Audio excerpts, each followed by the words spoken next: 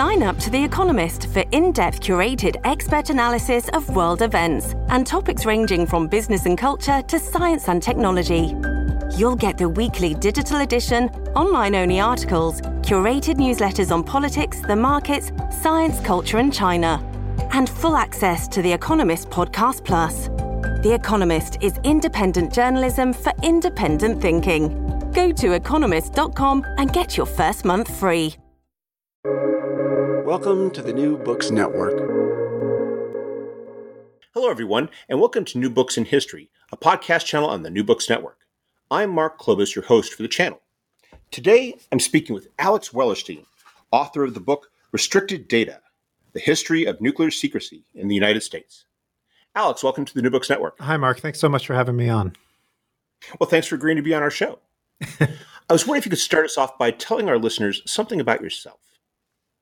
Well, I'm a historian of science, and I'm sure that listeners of this podcast have probably heard of the history of science, but we're a relatively small subfield in the field of history. And what I like about being a historian of science, what I've always liked, I've been a historian of science essentially since I learned that there was such a thing to do when I was an undergraduate, is that it's not just about looking at history or names and events and things like that, but it's about sort of what are the conditions for knowledge? What is what makes knowledge work? And what is what makes technology work as well? So anyway, those are the kinds of things I'm obsessed with, and that's the kind of thing I bring to any kind of history I do. It's a fascinating approach to it, and it's something that is definitely evident throughout your book. What led you to choose nuclear secrecy, though, as a topic? Well, when I was an undergraduate, and this was some years back at University of California, Berkeley, I was working for a professor who was interested in nuclear history. This is Professor Catherine Carson, who works on German atomic energy questions. And I was on a research project, and this was sort of pre-smartphones, and we had the internet, but it wasn't quite as big as it became. And to do research, you would go to the library, an old-fashioned approach, right? And I would go in and find the Dewey Decimal of a book that seemed relevant, and then I would spend a lot of time looking at all the books around it. This was sort of my research by serendipity. And one of the books I found while I was doing this project was a book by a guy named Chuck Hansen called U.S. Nuclear Weapons, The Secret History. And already that's a sort of an exciting name. And it's not that interesting a book. It's full of pictures and a lot of very dense technical text. And that stuff was of some interest. But what was really amazing, he has these diagrams in the book that are just, I'd never seen anything like them. They're drawings of the atomic bombs from World War II, Little Boy and Fat Man. And the Fat Man one in particular, this is the bomb that was dropped on Nagasaki. It's not just a drawing of what it looked like. It's like an exploded isometric view like an engineer might do, right? Where every little screw and every little switch and every little part is sort of static and it's in space. And it's like a drawing of perfect mastery, right? It's like he's taken it apart with his mind and projected all the pieces apart, And I remember being just very impressed with this because I'd never seen anything like this. I'd seen diagrams of how these bombs are supposed to work, and I've seen photographs of the bomb casings, but nothing that showed this sort of level of detail in it. And I remember sitting there thinking, I wonder how much of this is true. Is this real? Does he really know this much about this bomb? Because some of this is information that is presumably still classified today. Certainly, at some point, was classified. The Rosenbergs went to the electric chair for less information than this, and I remember thinking it would be really interesting to go through something like this and think both when did any aspect of this become something that was knowable to those of us without security clearances, and how did he put something like this together? And this started me on a path that when I was in graduate school I pursued, and I actually basically wrote that paper of how you get enough information in the public domain to assemble something like this. I found the artist and interviewed him about what kinds of techniques he used to really make it look, as he put it, like it advertised accuracy. And in the process, I started thinking, why, this secrecy thing is really interesting. Obviously, secrecy is part of the nuclear story, and any take on the development of nuclear weapons has got to have secrecy in it. But I had never seen anything that was really a history of the secrecy. How did that start? How did that work? When did it change? When did it wax and wane? How did this go about? How did the system even get developed? Did it just pop into full existence, or was it gradual or in phases? And so this ended up, once I had that question in my mind, and it became an obvious project to work on, and I've been working on it for many, many years, over 15 years at this point. One of the first revelations in your book for me was that the history of nuclear secrecy predates even the history of building the atomic bomb. I was wondering if you could talk about how the history of nuclear secrecy begins with this process of self-censorship in the 1930s and the forces that are driving it, because I found it very fascinating how these forces seem to reoccur throughout your book. Sure. So before anybody was working on an atomic bomb, there were scientists who were thinking about the possibility of an atomic bomb, one of which in particular is rather prominent and in the literature on this and prominent for his role in the secrecy, a Hungarian named Leo Szilard. And he had been thinking about the possibility of using nuclear chain reactions for industry and for weapons purposes since about 1933, so well before World War II and well before the discovery of nuclear fission. He couldn't make it work because you need a reaction that he didn't know existed to make such a thing operate. But once nuclear fission was discovered, nuclear fission is when you split a heavy atom like uranium and it releases energy and some neutrons. Once he saw a sort of candidate reaction, his mind sort of almost instantly went in place. My God, atomic bombs are possible now.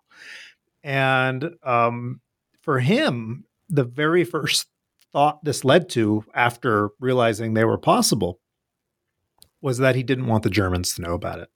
By the time fission is discovered, it's early 1939 when Szilard hears about this. That World War II has not really yet begun, but it is very clearly in motion. Szilard himself is a refugee from Europe. He had fled Germany not that long after Hitler took power. He sort of was able to read the tea leaves and get out of there pretty soon. He was of Jewish background. And so he was really motivated to not let the Nazis have nuclear weapons. And so it's that the origins of the secrecy is a fear that this knowledge could be used to nefarious aims. And so he initially, the way he approaches this is to go to the few scientists he knows who works on this topic, who work on nuclear fission, and who seem clever enough to be thinking about chain reactions, and to say, why don't we not publish more on this? The fact of nuclear fission is already out there. That was discovered by Germans. And so you're not going to keep that from anybody. But maybe they won't realize that you could make a chain reaction with this, and then they won't realize that you could make a bomb with this. And so he goes to Americans. He goes to other refugees who are in America, like Enrico Fermi and Edward Teller. He goes to British physicists he knows. He goes to Niels Bohr in Denmark. He does this through telegrams, of course.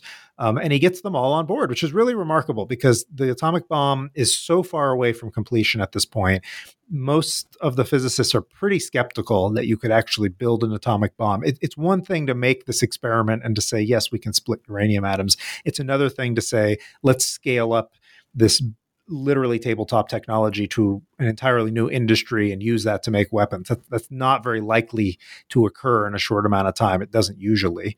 But he manages the fear of the Germans is great enough, especially with other refugees, that they're willing to do it.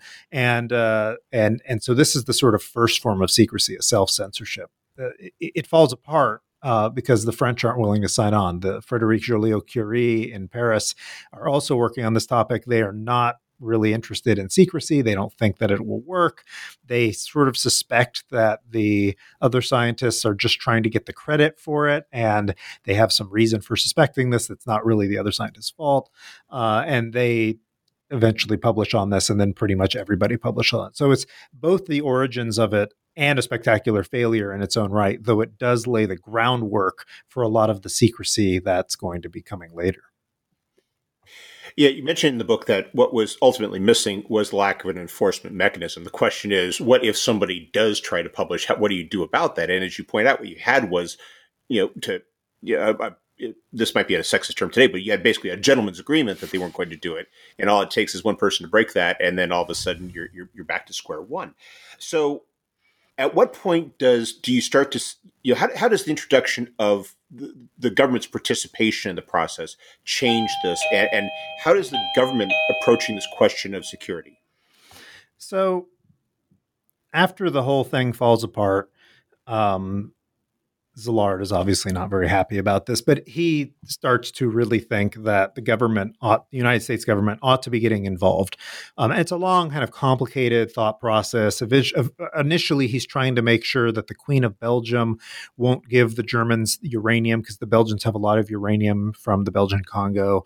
And he eventually decides, no, what we need to do is actually just write a letter to Franklin Delano Roosevelt. And the person he gets to help him with this is, of course, his buddy Albert Einstein, who, unlike Szilard, is a very famous scientist. And so this begins this long sort of journey towards an atomic bomb, though initially it's very modest. What Roosevelt approves in late 1939 is a very small committee, and it's just meant to sort of coordinate government interests and coordinate the research and some very modest amounts of funding towards seeing whether nuclear weapons are something that ought to be worried about. This is not a bomb production project. It's are bombs a thing project. And this goes along for a couple of years. And as it goes along, the government starts to get more and more and more invested in this work and research. And the more the government is invested in it, the more they start having secrecy become imposed on it. And initially, while there was some secrecy, compared to what happens later, it's relatively mild in many ways. I mean, they call this initial organization the Uranium Committee, which is already a sign that it's not that secret, right? If you're writing uranium on the name of your committee, then how you're pretty much letting the world know what it is you're doing if they even find out it exists. But once it starts to get sort of assimilated into this growing infrastructure of wartime defensive scientific research. So this is run by Vannevar Bush, who gets a series of organizations from Roosevelt to coordinate scientific work during the war, most notably the Office for Scientific Development and Research. The Scientific Research, OSRD, Office of Scientific Research and Development. Research and Development. And then you start having this work being put into an increasingly expanding bureaucracy of things. And this means more standardization. So you want to know who is approved to talk about this. Szilard would talk to anybody who he trusted on this, but that isn't how it works if you're doing secret government research. These people have to have security clearances. They have to have background checks. They have to be vetted by the Army, the Navy, the FBI, somebody. Some of these people who he's talking with are, including himself, frankly, are what they call enemy aliens, which is to say they are people from countries that are currently occupied by the Nazis or run by the Nazis. So German refugees, Italian refugees, Hungarian refugees. Now, all these people are anti-Nazi. That's why they left. But in the eyes of the sort of early World War II censors, that isn't necessarily adequate enough. They're very suspicious of Enrico Fermi because he's Italian, even though he fled. And so you start getting more routine procedures and regulations. They start treating it more like, government work. And so what starts as self-censorship, it becomes what I call civilian censorship, which is to say it's being administered by other scientists. And it's being, with some help from the military, but the military are not really running the show at this point. And it's no longer voluntary at this point. You describe how Leslie Groves goes about instituting a secrecy regime. And the tension that you describe is really interesting because his approach to it is, in some respects, very antithetical to the way that scientists like to operate. They think of collaboration, they think of conversation. You have Oppenheimer setting up the colloquial at Los Alamos, and Groves is more about putting up barriers and establishing this notion you need to know and only what you need to know, and you shouldn't know anything beyond that. I was especially fascinated about how you describe when the Smith report comes out at the end of the war, how these scientists are reading it to figure out what everyone else was doing in the same project they were all working on. Yeah, so the military takes over in 1942. That's when it becomes the Manhattan Project. And again, you can see even the secrecy in the name. It goes from Uranium Committee to the S1 Committee, which does not tell you what it is, and to the Manhattan Project, which doesn't tell you anything that much and is a little bit of misdirection. It was originally did start in New York City, but it was quickly other places. The head of the project is in the military and head of project overall is General Leslie Groves. And Groves is very interested in secrecy. That's his defining characteristic, at least to the scientists, other than being sort of brash and difficult.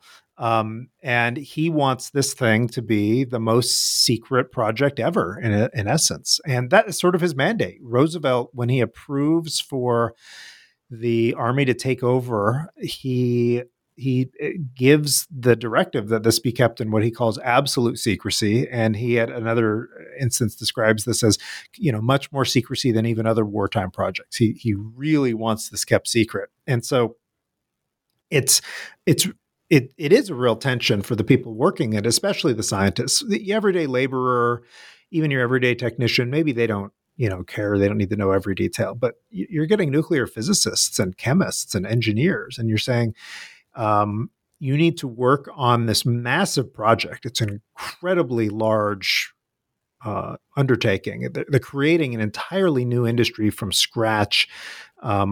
Almost 1 in 100 of all Americans who are in the civilian labor force in World War II have some role in this. It's about 500,000 people. I mean, it's just a massive thing to try and do. And they're telling the scientists, you're not allowed to know anything more than what we deem necessary for you to know to work on the specific research project that you're working on. And of course, the scientists say, well, I don't even know what I need to know for this, right? Knowledge doesn't work that way. I might need to know something that some other guy is doing at some other laboratory. And the scientists are being told they're not even allowed to know what the other laboratories are. I mean, it's really, and this is what Groves calls, what is called at the time, and Groves really likes this, it's called compartmentalization. Sometimes we call it the need to know principle. And Groves didn't invent it. This is a common counterintelligence principle, but he applied it on a much larger scale than it had ever been applied before, to a degree that other Army projects were really impressed by, how much secrecy he had, where people are just not allowed to cross certain lines. And the only little compromise he does on this is he basically makes Los Alamos, the secret laboratory in New Mexico. This is a sort of oasis in this, empire of secrecy. They're allowed to know what's going on to a much greater degree because you have to if you're actually assembling bombs. Whereas if you're in charge of building nuclear reactors or operating plants to enrich uranium, you might not know what the end product is. But obviously, if you're a bomb designer, you do. And the scientists do push back a bit. They do eventually. Groves allows them to have certain types of institutions that are like the kinds of institutions they would have in a university. And the Colloquia series is one of these, right? This is a place where the scientists can come together and share their research to anybody with the right kind of badge. Anybody who's basically cleared to know what they're working on can go to these and learn about what other people are doing and give suggestions and give thoughts. And this is very much against Groves's desires, but the scientists find this necessary to feel like they're actually, still scientists and not just sort of machines. Another group that's locked out that really chase against this, and here Groves is facing a challenge of a very different magnitude, are the members of Congress. And here you're talking about the people that have enormous power in terms of money, in terms of funding, and yet they're being left out of it. And you're describing how they are repeatedly pushing back against this, and he's having to mollify them by trying to having Stimson going and saying, well, trust us, this is very important, but you're going to have to, the key word here being trust us. Yeah, I mean, this was one of the things that I found most surprising when I was doing the research, and I'm really most proud of putting out there, is that, okay, fear of the Germans learning about the bomb, fine. We all sort of assume that's what a lot of the secrecy is about. And then it turns into fear, wanting to surprise the Japanese, fine. And then a little bit of like fear of the Soviets and things, other nations, fine. But it turns out that one of the major fears, and most of the secrecy is motivated by fears. It's you want secrecy because you don't want something to get out because you think something bad would happen if it did. But a lot of the fear during World War II was about Congress finding out about the project. And that's even the case before the military took over. That was the case with Vannevar Bush as well.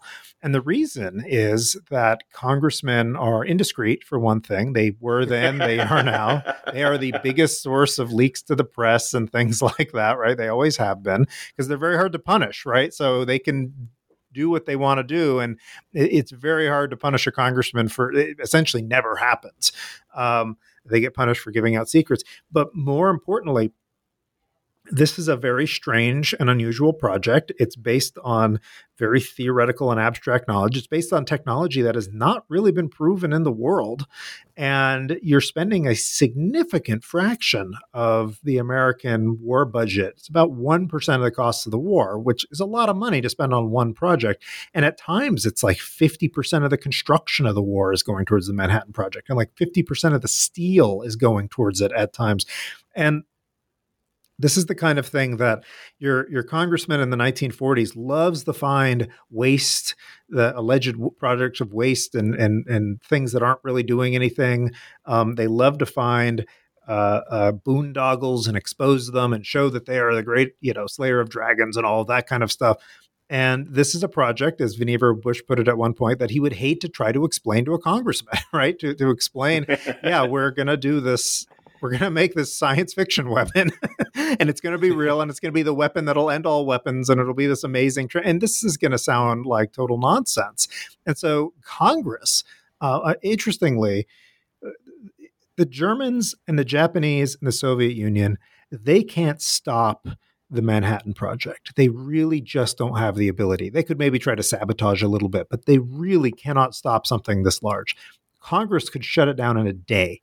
They could, pass a law that prohibited any expenditure and open up hearings and could really mess it up. And so these several congressmen, the most famous one being, of course, Senator Harry Truman, before he became vice president, but there were several others, really did not understand why they couldn't get more information on this, were really mad. One of them threatened to expose the whole thing on the open floor in Congress if he wasn't allowed into Oak Ridge. And he was really upset because it seemed to him that they let in, Oak Ridge had a population of 50,000 or so. So they were letting in pretty much every type of person you could find, and you wouldn't let in a congressman, right? I mean, this is the kind of language they're using.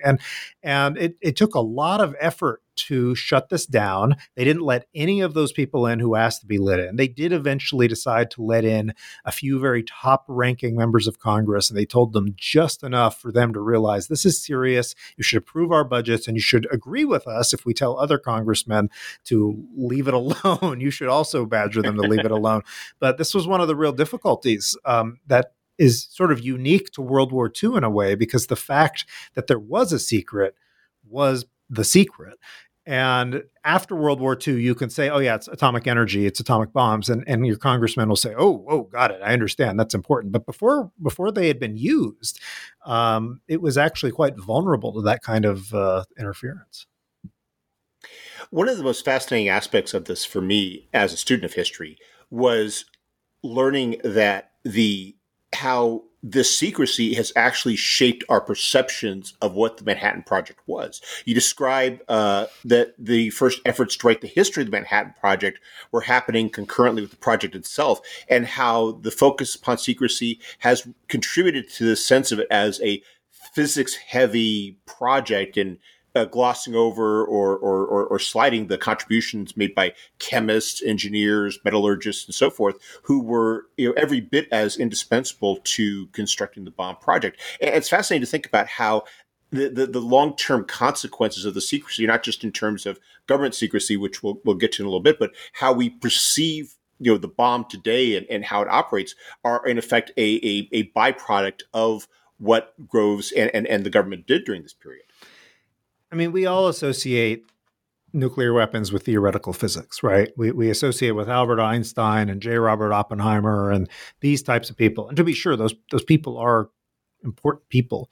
And they were important in this history, but it takes a lot more than theoretical physics to make a bomb. And in fact, the theoretical physics is the most easily declassifiable part of it, because the theoretical physics, at least for fission bombs, this was work that was mostly done before the war, figuring out how atoms work, figuring out how nuclei work, figuring out the theory of fission, things like that. That was all done by 1939.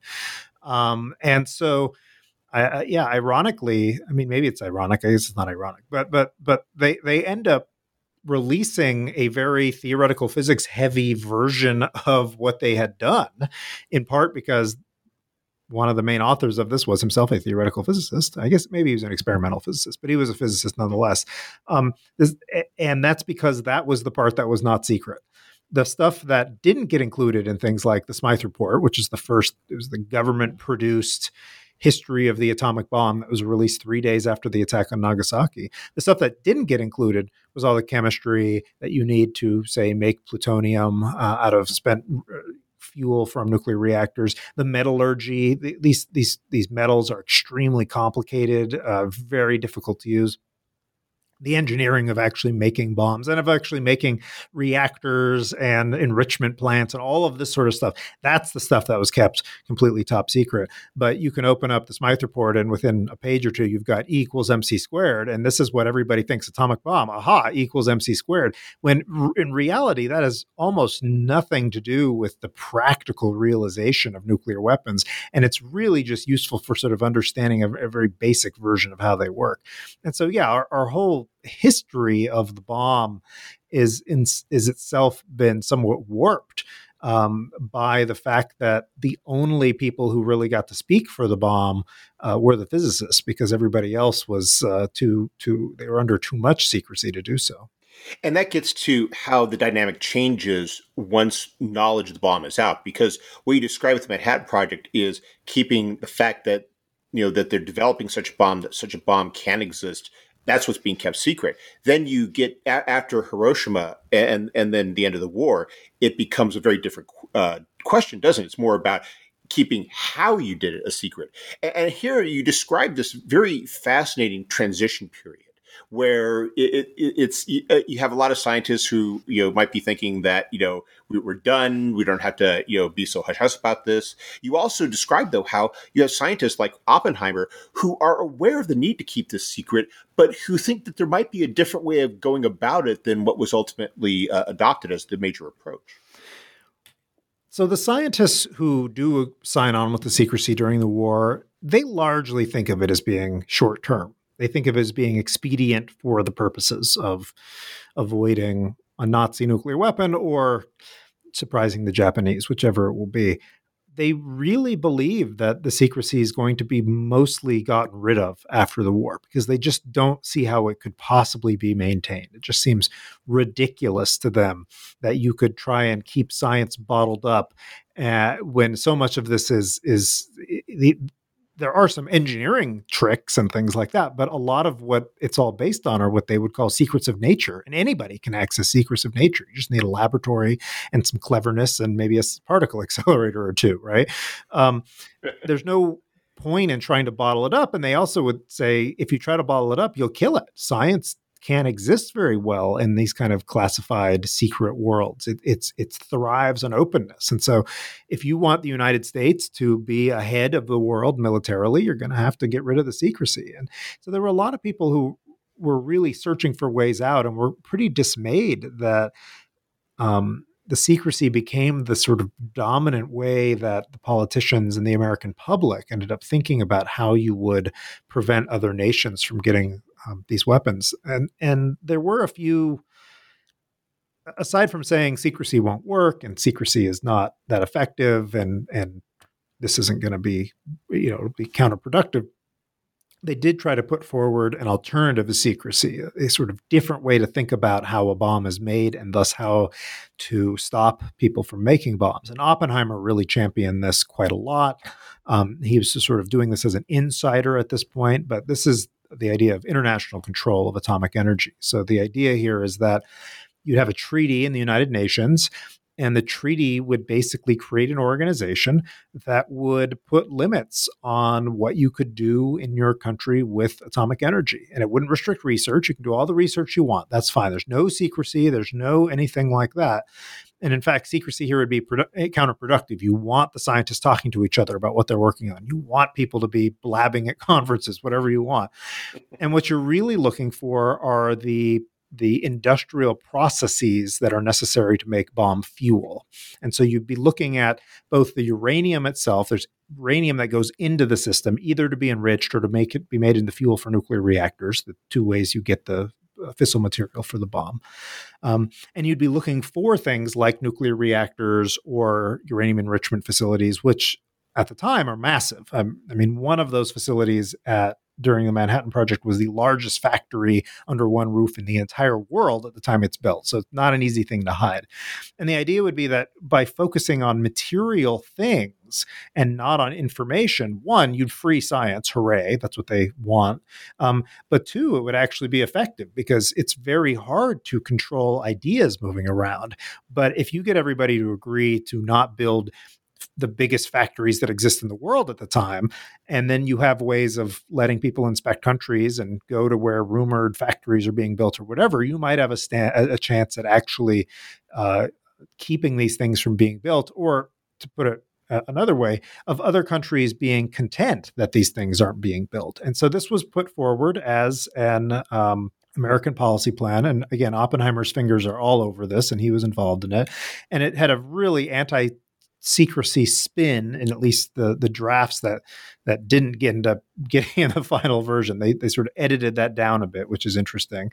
But it didn't go anywhere. And the reasons were, one, the United States didn't push it quite as much as it could have. I'm not sure that the Truman administration was 100% on board with this line of reasoning, and they weren't totally convinced by it. And secrecy is an easy thing to sort of go to by comparison. And the other reason is that the Russians were not that interested in it. We now know they were building their own atomic bomb at this time, and it would have taken quite a lot for them to trust that the United States was sort of not going to secretly maintain atomic bombs or keep it vulnerable or something like that. So it didn't work. Though it is not so different from the way we deal with nonproliferation today, which is not really about secrecy per se, as much as it is about monitoring the kinds of facilities that can make weapons fuel.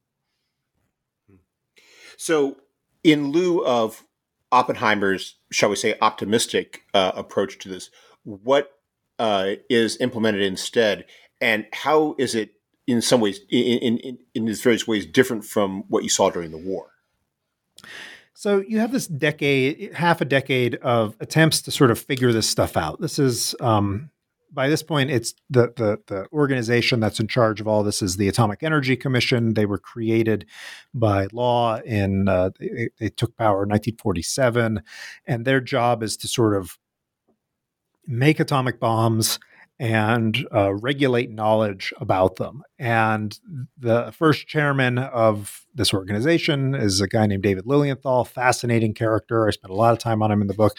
He's a Roosevelt New Dealer. He's a technocrat. He had run the Tennessee Valley Authority. He's a genuine sort of liberal reformer technocrat type. He doesn't really believe in secrecy when he comes into the office. He does not want it to be cloak and dagger. He doesn't want to just live in fear. He wants to have the peaceful aspects of the atom sort of get out there. But the law mandates that he also control everything else, that secrecy is really important for many aspects of it. And so he has to wend this really complicated path that ultimately doesn't really work. He's constantly trying to reform the system and find a way to be more open. But he's constantly stymied by the military, by the Truman administration, by scandals that occur under his watch, by Congress, who sort of enjoys picking on him all the time. And he ends up sort of being almost the opposite of what he intended to be. He becomes, more secretive than a lot of other groups. What finally is the sort of nail in the coffin of all these reform efforts and this attempt to really think it through in a novel way is the detonation of the first Soviet bomb in 1949, which is followed up very quickly by the debate for whether you should build a hydrogen bomb, which leaks out very quickly. And then finally, after Truman sort of resolves the hydrogen bomb debate by saying we're going to keep working on bombs, including the hydrogen bomb, literally like the day after that, they discovered that there had been spies throughout the Manhattan Project for the Soviet Union. And the combination of these three shocks, as I call them, it just kills any effort and any will to reform. And what gets built up in the sort of wake of this end of reform. And also Lilienthal resigns, not for those reasons, but because he was tired of being beat up by Congress all the time. But what comes out in the wake of that is what I call the sort of Cold War way of thinking about it. This takes some years to evolve, but it's a combination model of believing that there are secrets to be kept, and they are so important that the fate of the entire country rests on them. So if you give them away, you can literally be executed like the Rosenbergs, right? That's the highest fear of it. At the same time, Eisenhower is not very happy with the amount of sort of how depressing the whole thing is. And so he really believes that if you brought in sort of business and industry, that you could redeem this awful situation by having private nuclear power. So you get this push for atoms for peace, for nuclear power, for fusion, all of these sort of safe atoms. And so I call this the period of the dangerous atoms, the peaceful atoms and the dangerous scientists. And it's a really complicated period because there isn't any room in there for a lot of nuance. I mean, either a bit of information is so dangerous that giving it away will destroy the whole country, or it's so innocuous that literally everybody should know about it, that it needs to be broadcast from every organ and given to every country because it's going to be our savior someday. And of course, the reality is that the technology isn't necessarily one or both of these things. There's a lot of dual use. There's a lot of stuff that's in between. A nuclear reactor can be made for generating electricity, but it can also be used to make plutonium for bombs. You can do these things both ways. And but this is the sort of, I call it the sort of bipolar model where it's just all these extremes. And that's what really comes to define the Cold War for me in terms of secrecy. Yeah, I was thinking about how that came across so well in the book, how on the one hand, in the early 1950s, it's like they can't even breathe the words hydrogen bomb as though somehow it'll give the game away and the Cold War will be over. And then you have, the Eisenhower administration with the Atoms for Peace program dispensing a lot of technology that, effectively undermines a lot of what they're trying to achieve, what a lot of people, the proponents for secrecy, are trying to achieve. And that tension, I thought it was especially fascinating how it played out when it came to something like fusion research, not fusion for the hydrogen bomb, but the development of a peaceful fusion power project, which, was this idealistic goal they were going to achieve in 5 years. And I think that's still the current timeline, that about 5 years will happen. So, but how there was this the tension that existed between these people that were promoting the notion of fusion research and the need for it. And at the same time, as soon as somebody got within, your breathing distance of it, you would start to see, government security rearing up and saying, oh, no, we can't have that. And how some scientists had to get very clever to navigate around that in order to try to pursue the prospect of fusion technology. Yeah, I like fusion. So there's two types of fusion in the book, and I'll just talk about the first one now, but magnetic confinement fusion. This is what most people associate with like fusion plants, right? And it's one of these places where the U.S. sort of invents thinking around these lines. They start working on it early on, but it's one of those concepts it's not that unobvious to people who are not in the United States either, that if you can heat things up quite a bit, if you can make an H-bomb, which by 1952 the United States has done and exploded in the Pacific Ocean, wouldn't it be nice if you could make a reactor that basically ran on seawater or something like that, and just pulled the hydrogen out of that? And it's not as simple as that, of course, but this is sort of the goal. There'd be no nuclear waste.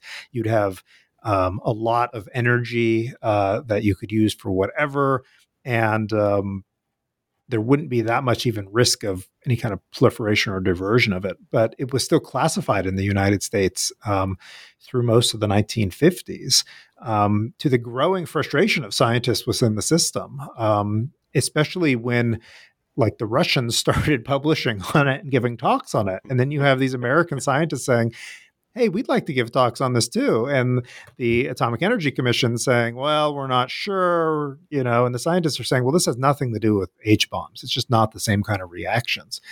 And they're saying, well, but it is a strong neutron source. And if you had a really strong neutron source, you could make plutonium if you had a bunch of uranium lying around. And the scientists are saying, this is really absurd. This is not how anybody's going to try to make plutonium. We can't even make the fusion work, much less have enough neutrons to be breeding plutonium. And eventually, not so much because the scientists are so convincing, but because they're afraid that the U.S. is going to be Sputnik'd again. So this is in 1958. So in 57, the Soviets put the first satellite into space, and it's this great shameful thing for the United States to be second in the space race, right? And so the fear is, well, what if the Soviets have a big breakthrough in nuclear fusion? Or what if they're just perceived to? What if every time they put out, the Soviets and the British, they put out press releases about how great their fusion research is? And in America, we've actually been doing it for years longer and have much better stuff to show, but we keep it secret. Everybody's going to think that we're behind. Our allies are going to think that we're not the best. So I guess we better open it up. And so they basically open up the entire field of magnetic confinement fusion out of a fear, in this case, out of a fear of looking inadequate, especially in front of our allies. And this is a period in which the U.S. is extremely concerned that our allies believe that we are the biggest and the toughest and the best, so that they don't for a minute have a contemplation of potentially negotiating with the Soviets or anything like that.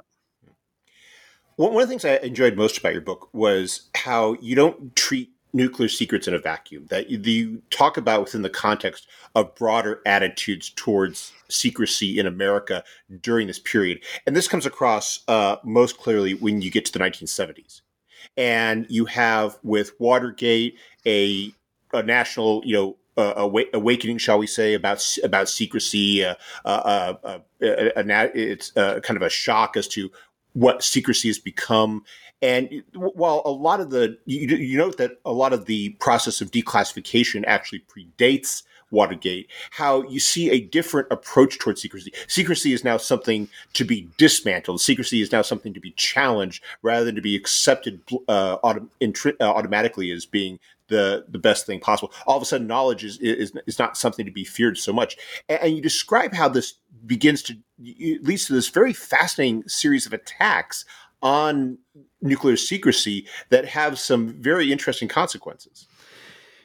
Yeah, so in the 1970s, and there's antecedents in the 60s and even in the 50s a little bit, but by the 1970s, you get what I call sort of anti-secrecy. And this is, you can think of it as a political ideology. If you want to be really academic, you could call it the rhetoric of anti-secrecy. My publisher didn't let me use the word rhetoric, but that's what I would prefer to call it, where it's a set of beliefs, in essence, which essentially is that secrecy is the ill, and that secrecy is the cause of the arms race and proliferation and things like that, and that secrecy is the real disease here that everything else is sort of flowing from. And so these are people who are very opposed ideologically, and I'm not saying they're wrong, but it is ideological, to any and all forms of secrecy that they see. And this comes out, especially the Pentagon Papers, Watergate, all of this stuff of the 70s, which exposes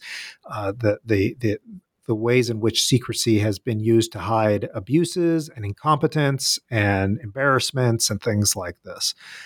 And this is a broader, generalized approach. This is a part of reaction to the Vietnam War, right? This is a great decrease in faith in government and in the sort of paternalistic role in particular of government, of a sort of Papa knows best approach to democracy.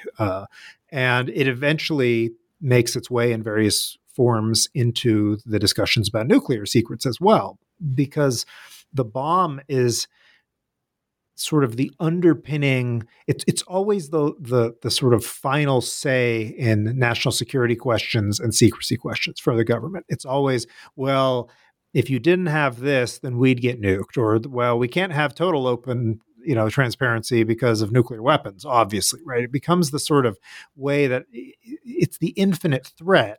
And so it becomes the infinite way of emphasizing how scary the world is and why you need secrecy and things like that. So there come to be several activists for often different reasons. Some of them are really anti-secrecy. Some of them are really taking a different tune. They want to, for example, emphasize that secrets wouldn't keep a terrorist from getting a bomb, for example, that instead what would keep a terrorist from getting a bomb is not letting you get the fuel. This is also the beginning of fears of international terrorism after the Munich Olympics.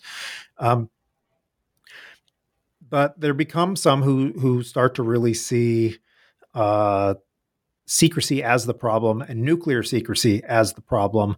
And the most interesting of these is a guy, and he's still around, named Howard Moreland. And he decides, and I just think this is such an interesting thing, he's anti-war and he's anti-nuclear weapons.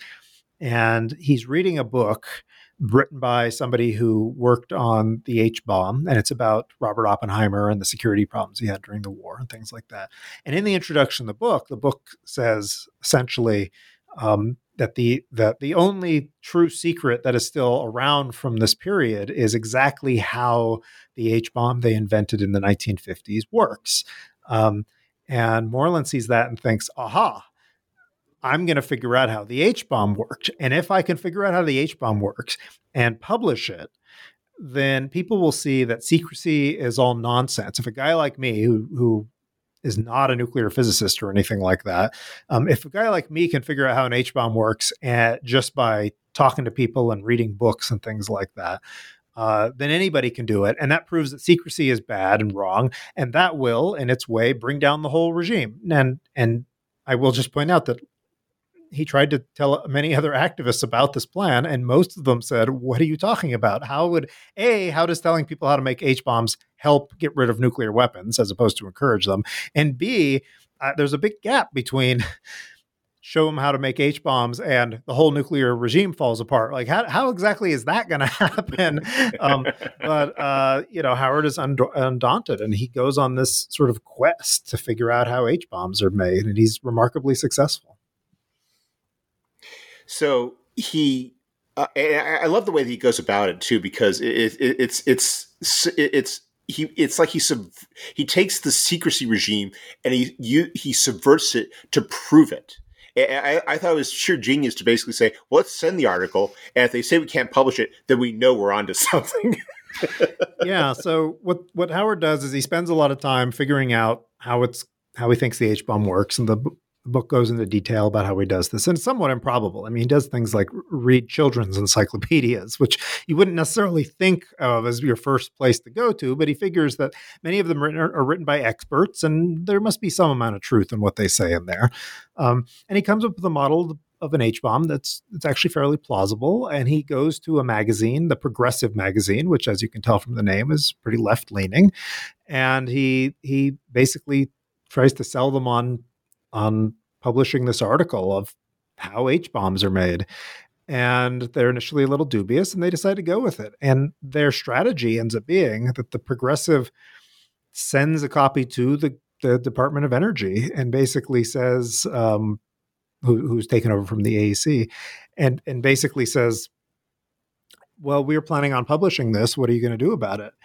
And usually the government, by this point, would not respond to this kind of thing, because they have what is internally a policy they've had since the 40s, that is the no comment policy, which is they will not comment on any private speculation about nuclear weapons designs or secrets. Because if you say if somebody comes to you and says, here's how an H-bomb works, and you say, go ahead and publish that, I don't care, that probably implies that it's wrong. But if you instead say, don't publish that, that's secret, that implies that it's right. And either way, the government is giving away information. And so rather, they would just say, we don't have anything to say about that. If you're going to publish it. And, the world is full of speculative ideas. How is anybody going to know if you're right or wrong? Doesn't matter, right? What they do in this case, though, is they get sort of tricked into trying to censor it. Basically, the Progressive makes it clear that they're going to publish it, and that they give a sort of artificial deadline to the government. They don't really give them a lot of time to deliberate about it or find out what these people are about. And the government ends up saying, fine, you're going to try to publish this thing that we think is you shouldn't publish, and we're going to file under the Atomic Energy Act. We can censor this. This is part of the concept of nuclear secrets. In the United States, the legal definition of nuclear secrecy is called restricted data, title of the book. And it's a special form of secrecy that only applies to nuclear weapons. And one of its defining characteristics is it says that nuclear weapon secrets are secrets by definition. Because they are about nuclear weapons, they are secret. It isn't because someone in some office stamped it and said, I made this secret, or that it's generated by government contracts. It's sort of like inherently a secret by the basis of its definition, no matter who makes it. So under this definition, even though Moreland didn't rob any government offices or anything like that, or get access to classified information, the mere fact that he was having thoughts about hydrogen bombs meant that they were secret. And this is a sort of a constitutionally vexing proposition. And the book explains why they set this up in the 40s. It's not very logical, but basically the government says, this contains restricted data and we will enjoin you from publication. And this is one of the only cases of prior restraint in the United States where government went to a publication and said, you may not publish this under penalty of, lots of bad things happening to you. And there was a trial. And initially, and this gets portrayed by the people who get censored as like, ooh, bad government censoring me. But they had actually tried to engineer this because, look, if you publish a magazine that says, I found a secret, okay, maybe a few people will be interested. But again, how do they know you're right? But if the government tries to censor you for publishing a secret, now people are thinking that you must have something to say, right? And so there's an initial trial in which this prior restraint injunction is granted, but then there's an appeal. And then during the appeal, the government's case just totally falls apart. It becomes very clear that this guy figured this out. The way his defense essentially put it, and Howard Moreland was not thrilled with this, was that he was plagiarizing children's encyclopedias, and that he's doing that. This isn't really top secret information, that it's been out for a long time if you've thought to look for it, and that by trying to apply the full force of the law to this, the government is essentially sort of being arbitrary and really infringing on his First Amendment rights. And so eventually the government contrives to declare the entire thing mooted before they get a bad ruling and they get out of there. And his version of the H-bomb, if you go in the Google image search and you write in Teller Ulam design, that's the name of the H-bomb design, you will see variations on what he put out in 1979, Howard Moreland. So he totally succeeded in creating the dominant vision of how H-bombs work, though it didn't, it turns out, tear down the whole secrecy system. It also, though, and this is something that struck me as I was reading, was how modern it was, because a lot of what you described there really does seem to presage how we deal with secrecy. And this is where I thought your book was so relevant beyond just talking about nuclear secrets, how so much of the discourse about secrecy, what the government's holding, the government's sense that this is something that they're doing out of, to protect the American people, versus the sense that you have from a lot of people that the government's using secrets to cover things up, and that we must go out there, sort of the X-Files thinking, if you will, of the truth is out there and we have to ferret it out. How so much of that is down to the present day, and you still see it with as you explain in your final chapter, with the attitude towards nuclear secrets, although now it's reformulated. We're no longer keeping it from the Soviets because they no longer exist. Now it's, as you put it, international terrorists or or Iran or something like that. Yeah, these themes don't go away, and in the end, some aspects lessen a little bit. There are a bunch of declassifications after the end of the Cold War. There are attempts to reform the system again that again fail for various political reasons that the book goes into. But we still essentially have a system like this, though there's more stuff declassified now than there was in the past. So it's harder to sort of innocuously stray across nuclear secrets, though we still have all sorts of things when it comes to deployments of weapons and strategies and things like that that are still under wraps. And I ultimately conclude in the book that we're probably going to have it as long as we still have these weapons and as long as we're still a coherent state. These sorts of things will probably exist. And there really aren't that many good examples of states that deconstruct their secrecy regimes that don't end up deconstructing themselves in the process, like, East Germany or Saddam's Iraq or something like that. So the book, there's a part of me that, wants to write a book that ends on and this is what we do next, people, but it's not a manifesto and it's not prophetic either, but it's sort of saying, look, we still live in this world and we're going to still live in this world for a long time. And I do have some, tips for if you do think secrecy is a problem, like how should you go about trying to enact reforms? What are the hazards? These kinds of things, I do think history gives some indication to. But one of the major ones is that anti-secrecy by itself it's not quite large enough to do the trick. Suspicion of secrecy will get you so far, but fear of other things caused by information getting out is much higher. Even people who are reformers, even people like David Lilienthal, right? Once they get into a position of power and they start really taking seriously the responsibility of the sort of threat landscape, it's very hard for them to not think, well, we can keep some more secrecy for now, because who knows if it's really a big of a deal, but we can always make that decision in the future. Whereas once you let a secret out, it's out there. Well, we've taken up a lot of your time, but before we go, could you tell us what you're working on now? One of the things I've been thinking about for the last couple of years, and I'd like to keep working on it, is the origins of presidential nuclear use authority in the United States. So in the United States, nuclear weapons use can be authorized by exactly one person, and that's the President of the United States. And this was of a lot of concern to people during the last presidency, but it's an issue that also we continue to live with and will continue until we come up with some alternative arrangement to have. There's a lot of downsides to it from a policy standpoint, but I'm very interested in the very early history of it and many other sort of atomic attitudes, you might say, that have gotten baked into our current world to a degree that we sort of take them for granted. So basically, I'm really interested in working on a history of the of nuclear weapons policies and choices under the Truman administration in particular, because so many of these, we tend to think about Harry Truman and the atomic bomb as a story that sort of ends with Hiroshima and Nagasaki. But I really think that's where you should start thinking about Harry Truman and the atomic bomb, because he ends up setting up so many of these policies, including this presidential use policy, that we still have today and are still quite controversial today.